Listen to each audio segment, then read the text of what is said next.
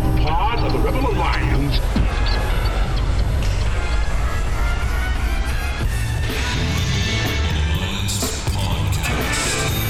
The idea of this podcast is simple: discipleship. We want to bring the gospel message about how to interact with your coworkers, your culture, your friends, everyone around you in a biblical way, which is, in essence, discipleship. What did Jesus do when he came to this earth? He took the devil's stuff. The Bible actually teaches that the world is becoming increasingly covered with the knowledge of the glory of God. That should change everything in the mind of a Christian. Instead of thinking about all the ways society is failing, we should think about all the ways society must be, as Psalm 110:1 tells us, put underneath the feet of Jesus in victory. The Rebel Alliance Podcast. We would be honored if you would join us. Welcome back to the Rebel Podcast. As always, you got P-Nate and Pooty in the studio, Garage Mahal. I love that we have a title for our studio, throwing it out there again. Love it. It's my favorite thing. Back with another episode of our Parable series. Technically, would this be episode 2 or episode 1, considering we just did an intro sort of yesterday? I'm going with 2. Last week. Going with 2. Number 2. So double ones. I don't know. That's 11, I guess. But it doesn't make no sense. This lit podcast is brought to you by... Oh, jeez. Yeah. Don't get that kind of woke. That's the wrong woke? Yeah, that's the wrong woke. No, I'm just playing. We are the Rebels, proud members of the Rebel Alliance Media, along with the Awakening Reformation podcast, Grant and Erica Van Brimmer, who also do the Fathers of the Faith podcast, or Fathers of Faith, I guess. I always say that, like I add the extra word, but anyway, Fathers of Faith with their kids, basically just breaking down doctrines and like missionaries and people who are big church fathers of the history. faith, Yep. and just breaking down what they taught, what they did. It's amazing. It's actually a really good podcast, really quick too, actually. Yeah. And we also have, along with the Emery boys, who put out blog posts and as well as a teaching series on the Book of Mark. Basically, the Rebels do everything now. Yeah. So just go to rebelalliancemedia.com and figure out what fits your fancy. Yeah, you don't have to listen to everything except for this podcast. This is the only mandatory one that you sign up for. But how you doing, my friend? I'm doing great. The world, not so much. Let's talk about Rebel News. Rebel News is the only part of our podcast that isn't post-mill. It's post-mill. It's super post-mill. But I mean, because all this stuff is being put underneath the feet of Jesus in victory. I know, but my heart just sinks every time you say I have Rebel News. Here's the thing, actually. So Rebel News today is a little bit depressing, but we're going to end it on a good note. So you've probably by now heard about all the persecution that's coming out in China right now. Our church actually has some missionaries in China, so we're kind of getting it firsthand as well, and or secondhand, I suppose. And basically, I'll just break it down several decades of history for people in a really quick moment here. So under a communist regime for a long time in China, it was illegal to be a Christian. They wouldn't allow in missionaries. Every missionary who had to go in there had to go in covertly. The church had to be underground. It was illegal to meet. People got imprisoned. People got put to death. Slowly, as China became more players on the global economy, they realized they couldn't do this. And so they went from the strategy of outlawing Christianity, which only saw church growth, by the way, which is awesome, to a new strategy that they've employed over the last maybe decade and a half, and that is of trying to control the church. And so what they did was there's a state-sanctioned church in China, and the state controls what they can and can't preach about, what sort of things they can and can't do, and all of these kinds of things. Slowly, so what they require is for every church to register with the state. So then the state, they kind of have these officials or these kind of watchdogs or whatever who have like certain geographical area. They can come in, they can do all kinds of things. They can observe, they can tell you, oh, you shouldn't have taught about that. And so there's all these rule books. So on top of learning, the Bible, if you go to seminary in China, you also get indoctrinated with what the state mandates for pastors. So that's kind of once again, the church only has thrived. But what's interesting is that the underground church is what has thrived.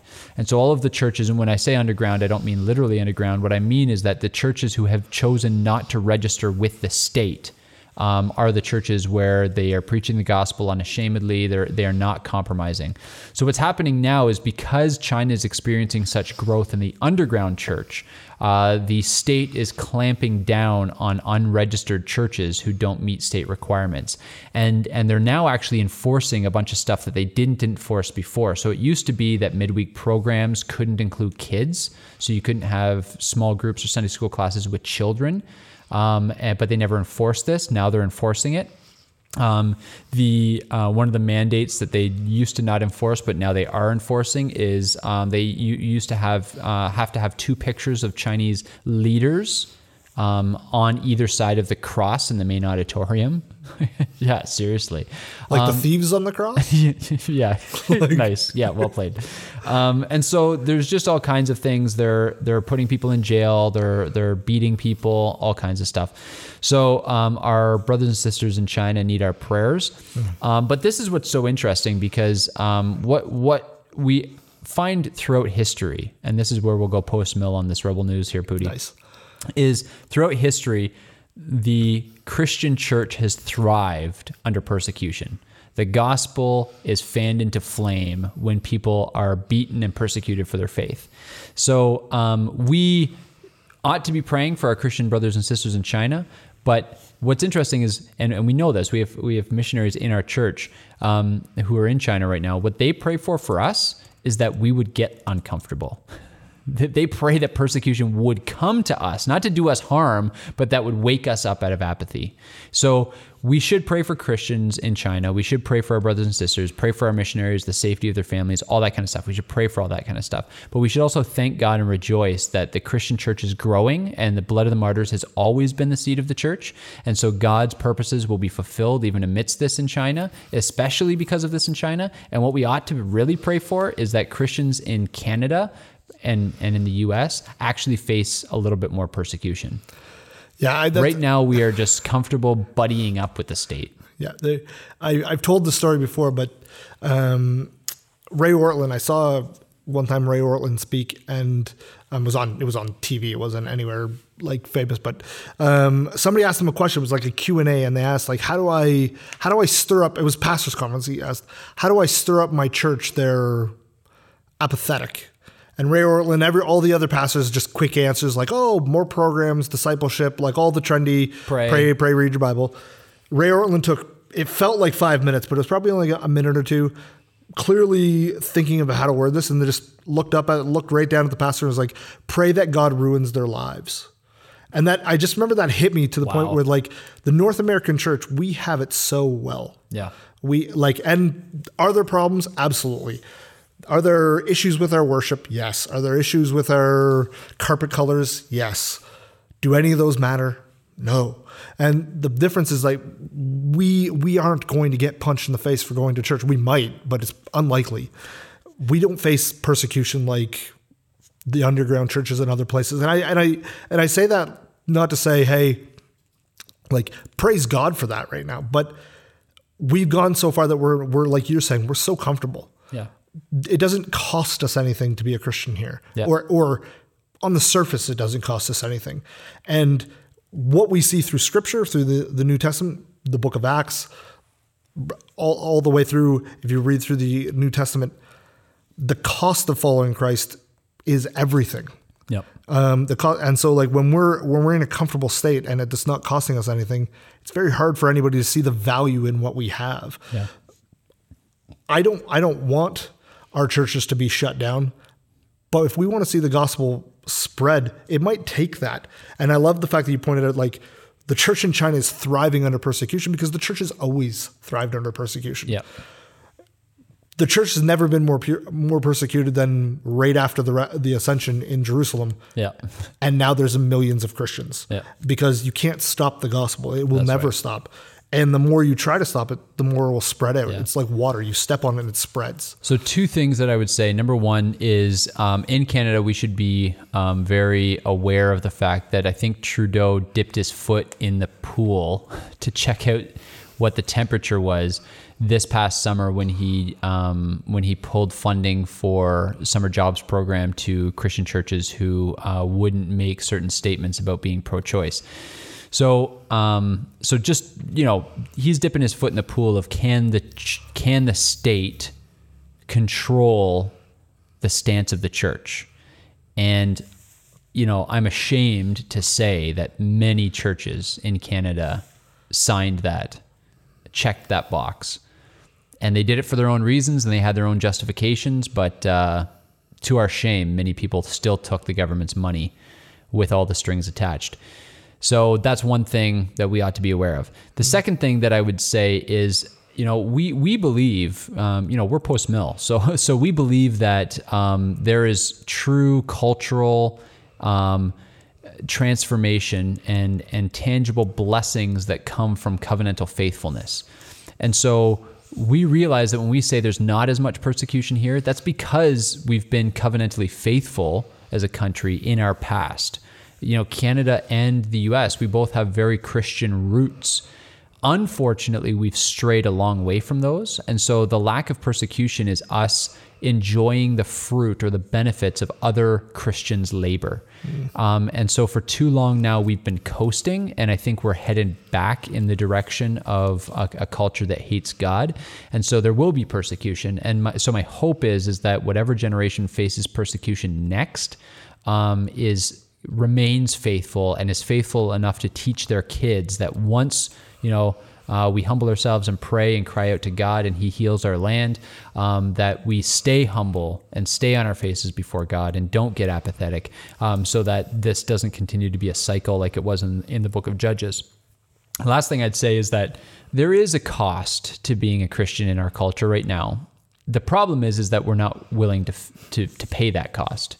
Right. So like one of the, in my own church, one of the costs that many people aren't willing to pay is, we want stuff. We like stuff. So we want 2 incomes. So we want both parents to work, and we're going to send our kids to a daycare to be raised. That's a very simple way for Christians to make a sacrifice. Sacrifice 1 income so that you can raise your kids in the fear and admonition of the Lord. We're not willing to pay that. Being looked at as people with their heads in the sand, being looked at as bigots who believe that there's a fundamental difference between the way men and women were created, or that our conscience won't allow us to, buy into the propaganda about abortion or gay marriage or all that kind of stuff. So there is a cost. There's just too many Christians who aren't willing to pay even this. Therefore, the cost is going to become greater and greater until a generation arises that's willing to pay it. So, amen. Well, let's take a break. Yep. And then we'll come back and we're jumping right into a parable.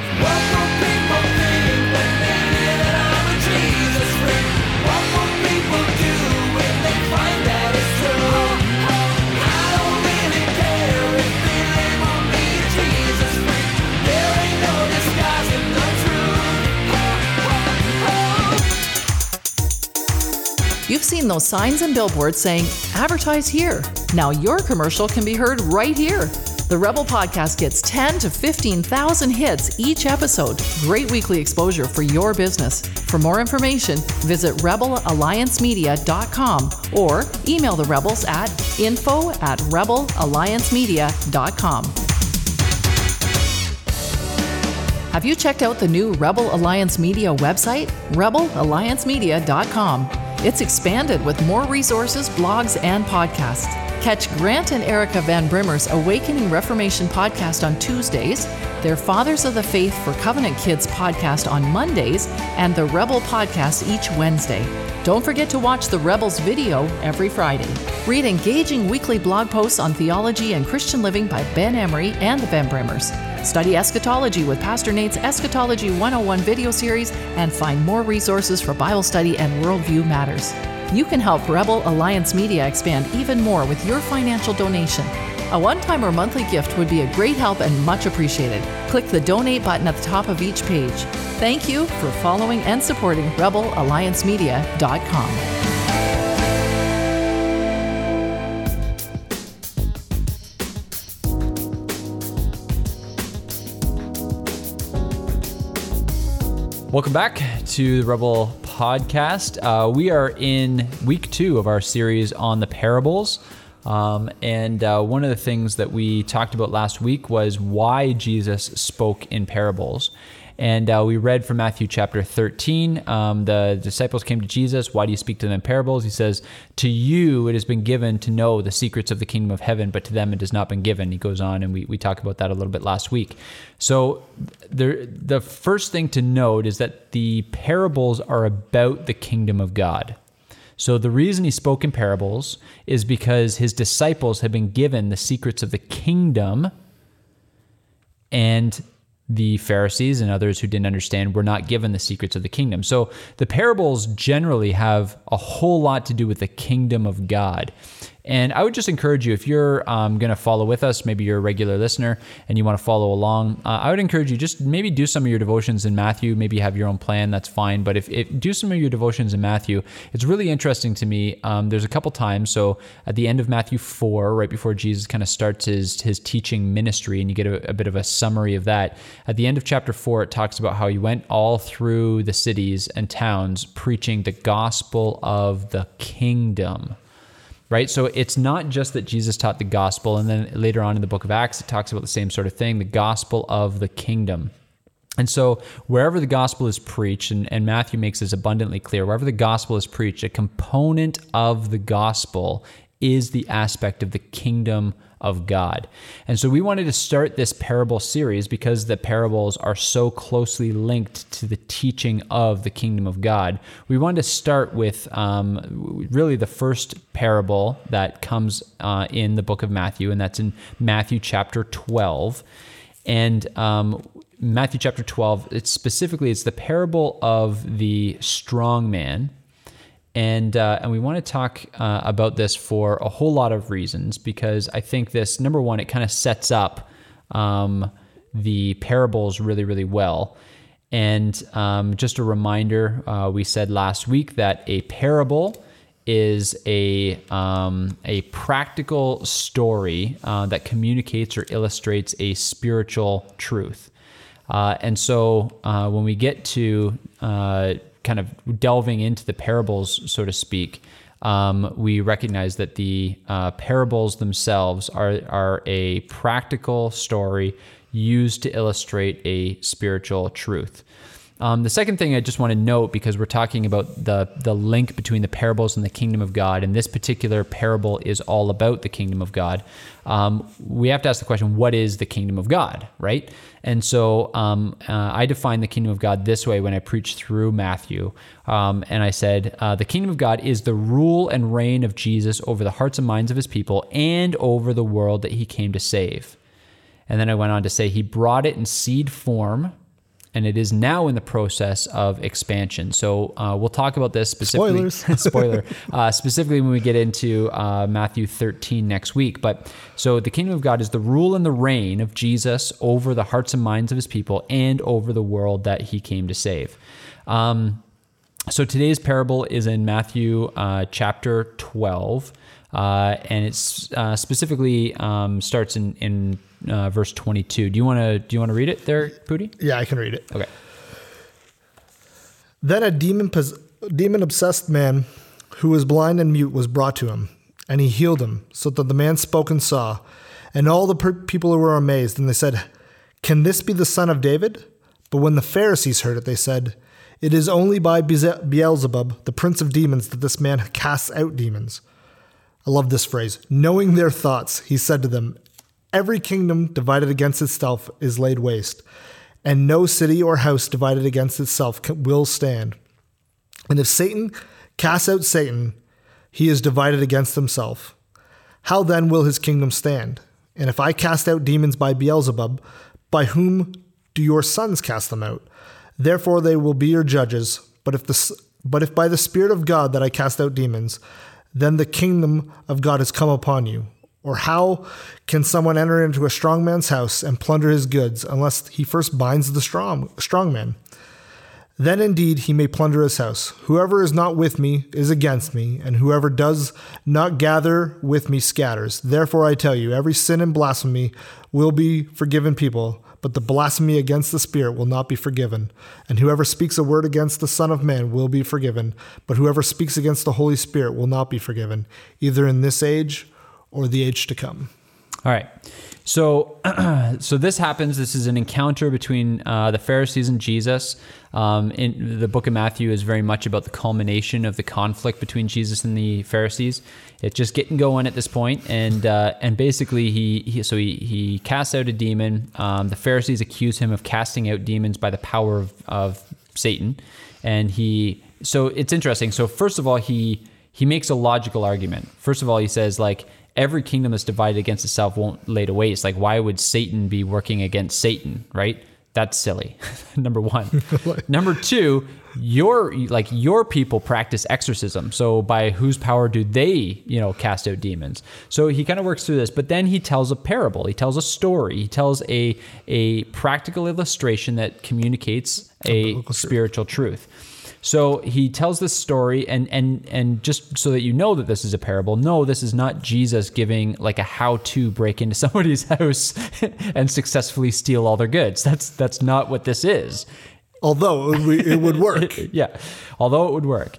So then he tells this story. So notice, number one, the context, right? He says, and you're right, that phrase in verse 25, knowing their thoughts, like how disconcerting would it be to hang out with Jesus, right? So he doesn't just respond to what they say, he responds to what they think. Like how brutal would that be? Like you have a bad thought and he's like, let me respond to your thought, Chris. Blessed are those who murder. Yeah. So then he says, every kingdom divided against itself is laid to waste. So the context here is he's talking about kingdoms, and particularly he's talking about the clash of kingdoms, the clash between the kingdom of God and the kingdom of Satan, because then he talks about the power of Satan and the power of God. When I was in Israel, this is a story, I think I've told it once on the podcast before, but just in case people haven't listened to all of them or they've forgotten, I was in Israel for a little while, and we had an Israeli tour guide, and his name was Menachem, and he was awesome. And he and I developed a bit of a friendship throughout the course of our 2 weeks in Israel. And near the end, I thought to myself, I really like this guy. He's taught me so much, and we had a great sense. He had a great sense of humor. He and I joked all the time, and I thought, I can't leave here without sharing the gospel with him, because this guy is he's Jewish. He doesn't believe Jesus was the Messiah. And he knew so much about even the New Testament, because a lot of the places he brought us to were New Testament realities or sites. And I remember asking him this, and I said, Menachem, and this is in my desire to share the gospel with him. I said, Menachem, I'm just this ignorant white Canadian guy who's here. You're the one who knows all this culture. Let me just ask you, why is it, amidst all the things that we've seen today, all the things that we've heard this week, how is it that you don't believe Jesus is the Messiah? Because, as I read Isaiah 53 and Psalm 22 and some of these prophetic texts, it seems so clear to me. And there's no thinking. He had an answer ready, and he said, the reason I don't believe Jesus was the Messiah is because he didn't bring a kingdom. And I thought that was such an interesting answer. And he actually took me to Isaiah 2.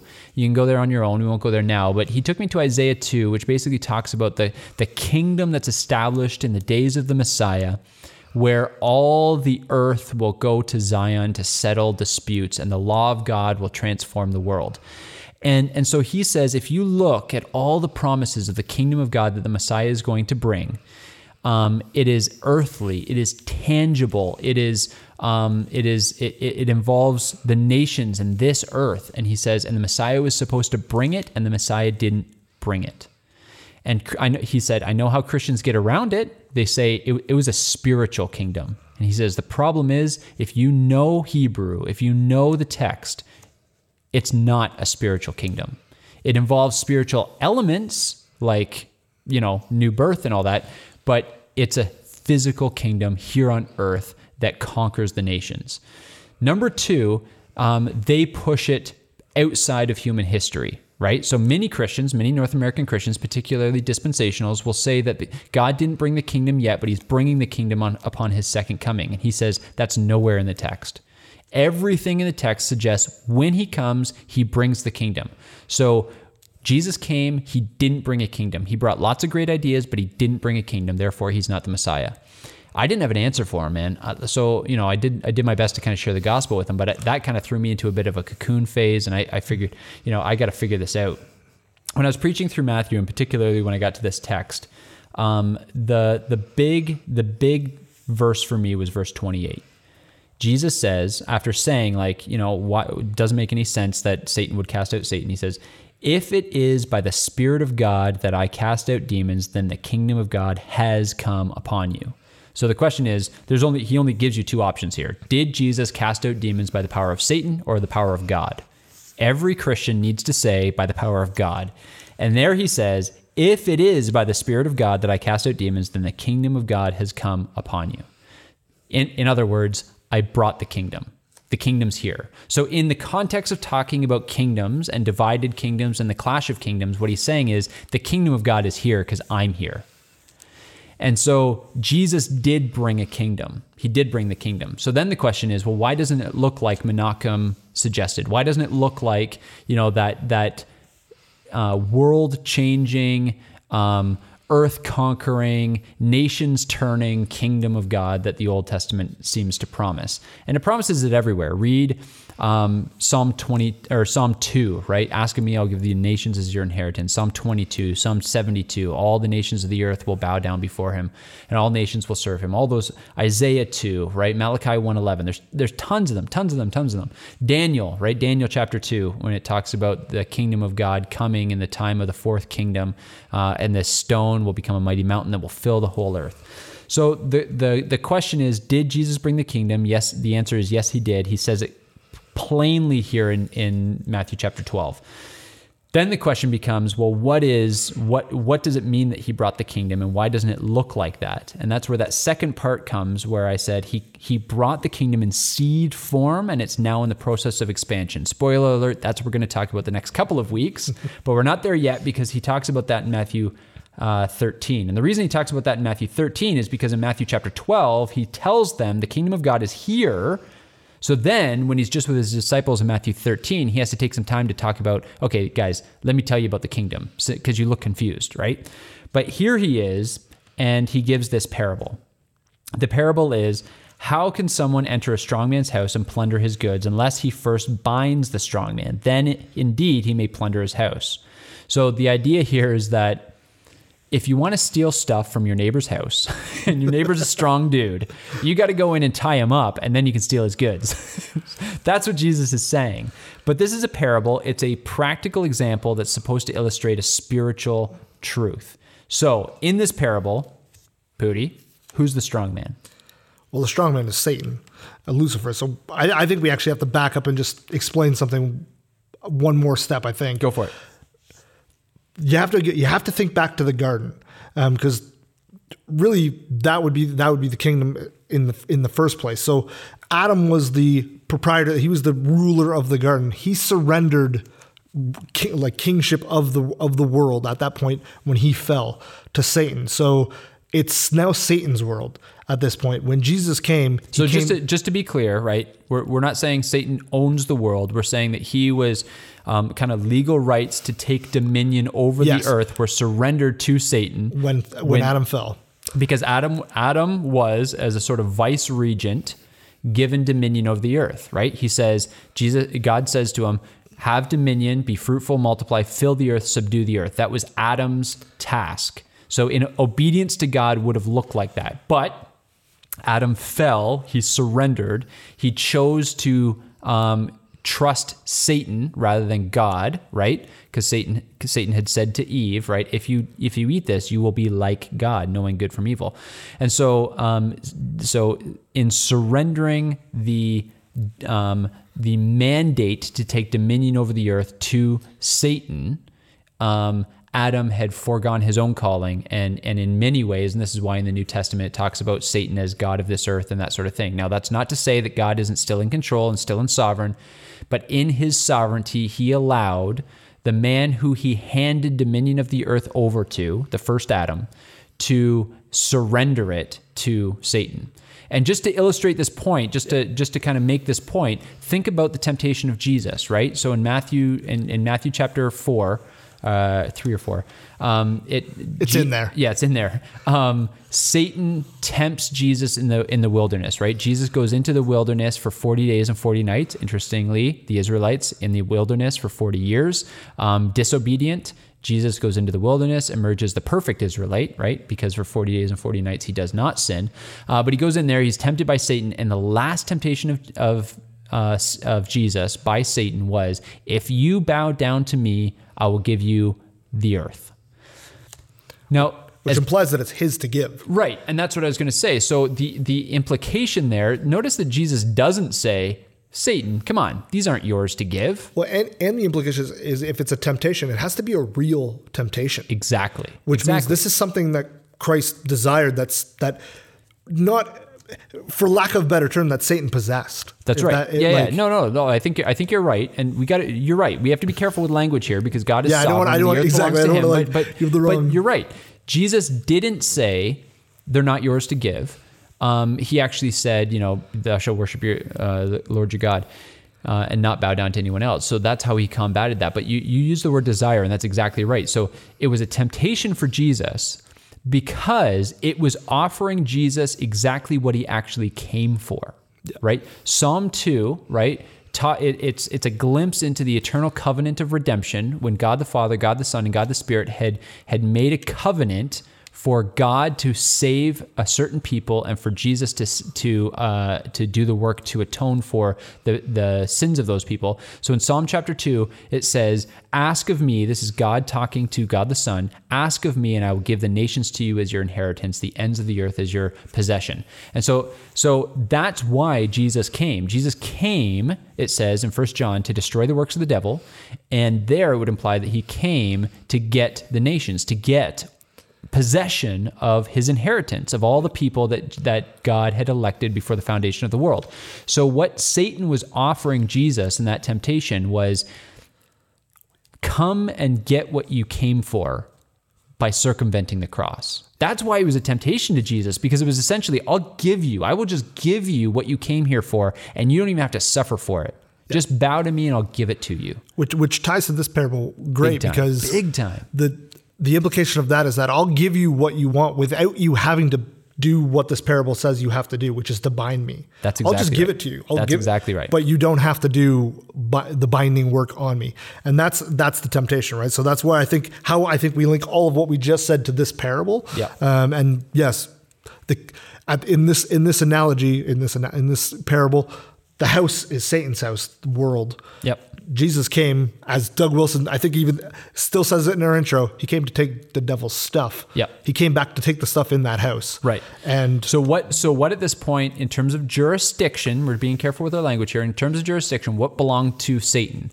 Well, it says that, the God of this world still blinds the minds of unbelievers, right? So that they cannot see the truth of the gospel. So the whole idea here is that Satan controlled the world in such a way that he had blinded the minds of unbelievers from seeing the truth and the glory of Jesus Christ. So what happens? God sets forth a rescue plan.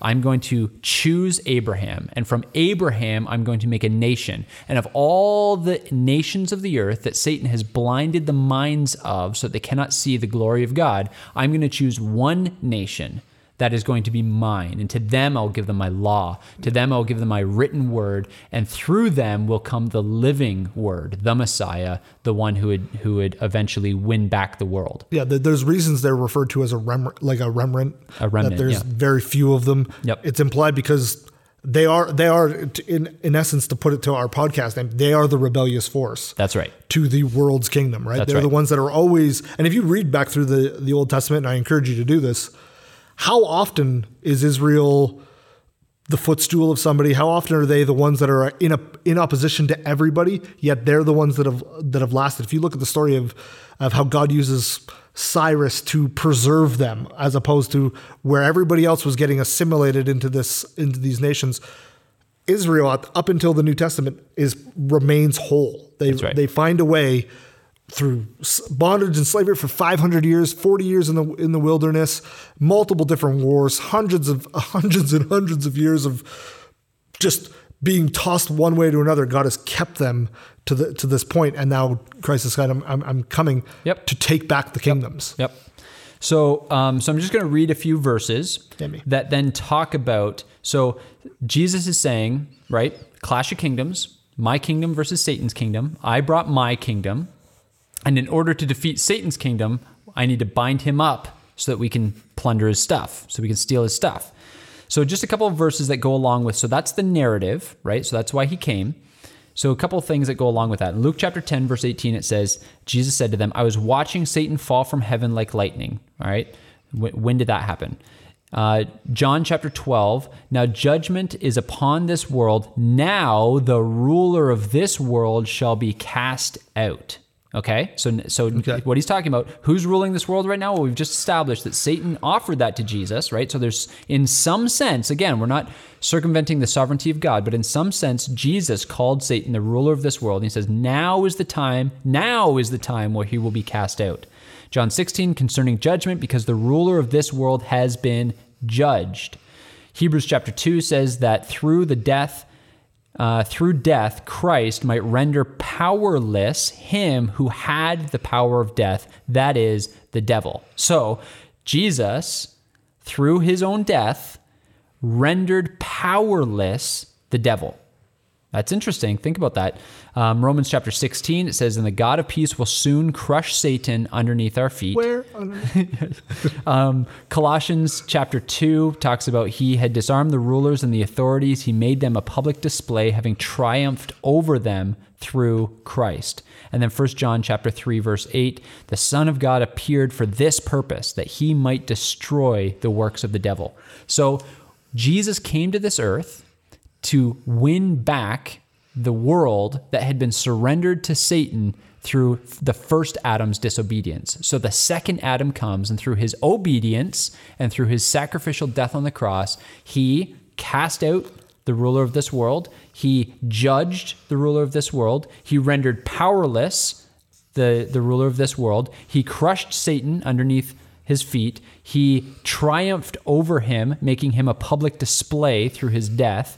And he came that he would destroy the works of the devil. So basically what this is saying is that the life and the work of Jesus crushed the head of the snake. And that was the promise. That's Genesis 3:15, right? That one day someone's going to come along who's going to crush the head of the snake. Side note, you've heard me say this before, but I love the look on your face when I say it. And in case anybody hasn't heard me say it, isn't it awesome that it was prophesied that one would come who would crush the head of the snake?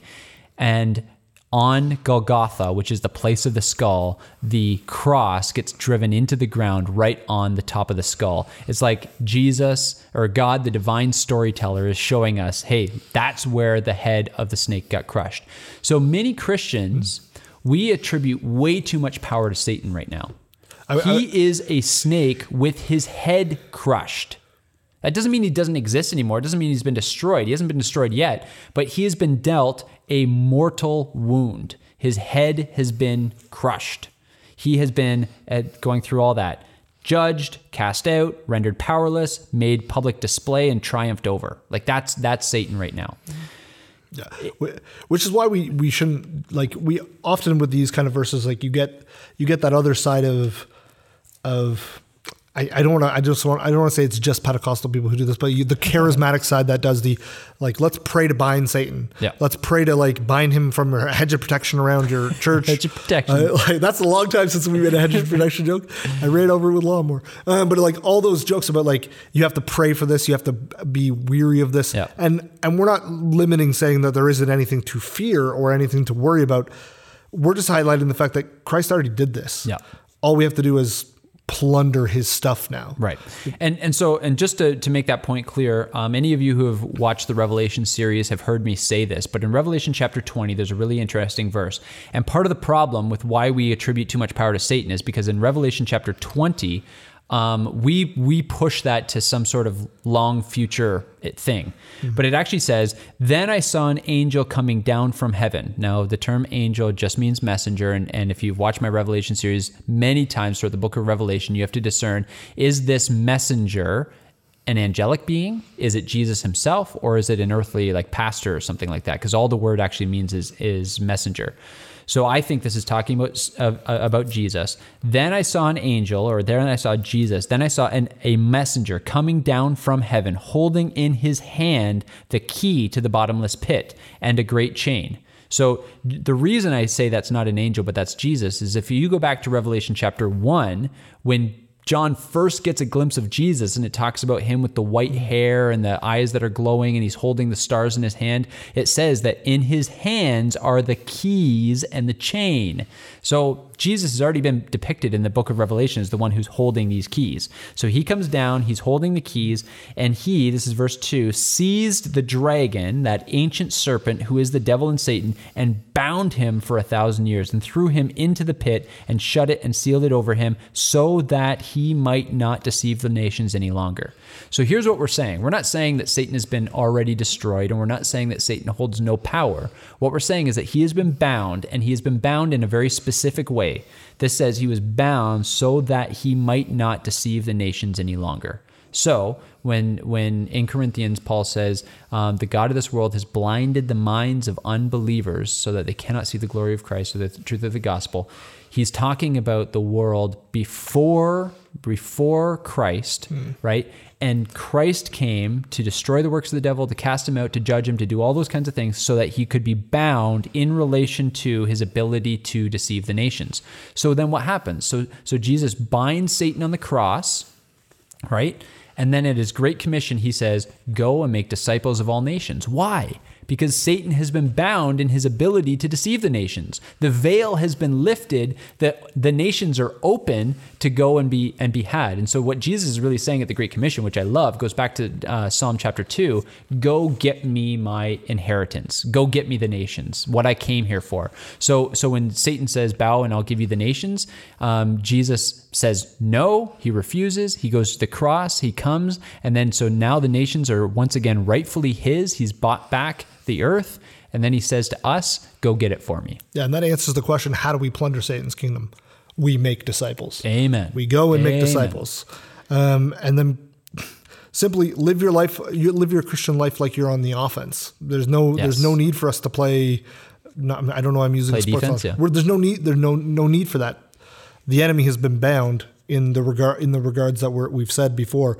Satan has no power to send anybody to hell, only Christ does. So let's go get the nations. Let's go get the peoples of this world for Christ. Amen. Because that's what he came to do, and he left us to do it in his sovereignty. And that's a very encouraging thing. I think I think specifically if the church as a whole got this idea, we sometimes get the idea of salt, we sometimes get the idea of light, we very rarely get them both.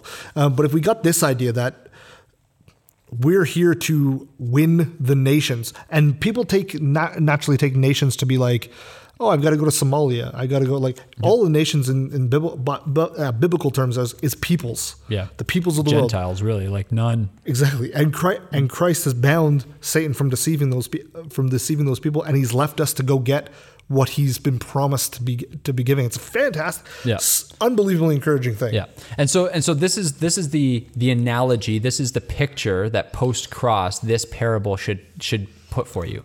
Jesus walks into Satan's house, binds him up, and then walks out, leaving all the windows and the doors open for us to go get his stuff. That's what it is. So it's not even that Jesus went in, bound him up, and took all his stuff. Jesus went in, bound him up, and then just said, have at it, boys. Like, go plunder the house, go plunder his goods. Well, and so we go in and we destroy pornography, and we destroy the culture of death and abortion, and we find enemies of God, haters of God, and we convert them to be lovers of God through the gospel and the regeneration of their hearts through the Holy Spirit. That's what it looks like. So Amen. Jesus has bound him up. Satan is sitting there watching us plunder his goods with no power to stop it. And all he can do is kind of whisper at us. He's bound up. All he can do is whisper from the corner, don't take that. Don't take that. Hey, you're not strong enough to lift that. You can't do that. That's all he can do because he's bound. Exactly. That's the picture that this parable is meant to leave us with. Exactly. You can see this picture in the Bible because we've seen this played out sort of before us in David and Goliath. David crushes the head of Goliath with a stone, cuts it off as well.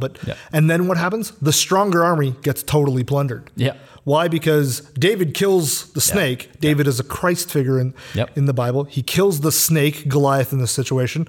And then the armies, us, because bear in mind, when you read the Old Testament, we're Israel. Plunders the other nations. That's a great one. So Goliath is sitting there with his head chopped off, and we have to run over top of the dead body and go and plunder the Philistines. And that picture is a great one because what happens? Israel runs out on offense and the Philistines flee in defense. Exactly, because they have no idea how to do it. Yeah. So it's fantastic. So that's what that parable looks like. And hopefully that encourages you in how you engage culture, because you no longer look at culture as an equal opposing kingdom, but instead a kingdom whose leader has had his head crushed, who is bound up, who is now powerless to stop us. And it still costs us our lives. It still costs us, dying to self and living a life of obedience. But in that, we are promised victory. And this goes back. We talked about the persecution of China. The blood of martyrs is the seed of the church. Jesus rules over the leaders of China. Jesus rules over Justin Trudeau. Jesus rules over Donald Trump. Psalm 2 says, O rulers of the earth, be wise, kiss the Son, lest his anger be kindled against you, right? Psalm 72 says, O nations, O leaders of the earth, be wise. And it says, all nations, or all leaders, all kings of the earth, bow down before him, and all nations serve him. That's where we're headed. That's the story. And this parable makes it obvious that God came, Jesus came, established a kingdom, dealt the death blow to the opposing kingdom, and now it's our job to overtake it. Amen. All right, I think that's it. Yeah, it's gonna be a good series. I was just sitting here thinking to myself, I'm like, I could just record another one. We could just just keep going. Let's just keep these going. This is a double parter. Here's the mustard seed. Let's roll. Let's roll. So we got P. Nate and Pooty all fired up. So that'll be good. Hope you enjoyed it. As always, if you liked what you heard, check us out on Facebook, share us. We do videos on Fridays, as well as our brothers in arms, so to speak. The Awakening Reformation. I guess they're not both brothers, but yeah, and brothers and sisters in arms, I would say. The Awakening Reformation podcast, check them out. Also, the Fathers of Faith, check that out as well. And as well as every Thursday, there's blog posts and teaching series. Check that out as well. We're the Rebels. Have a great one, guys. See you next week.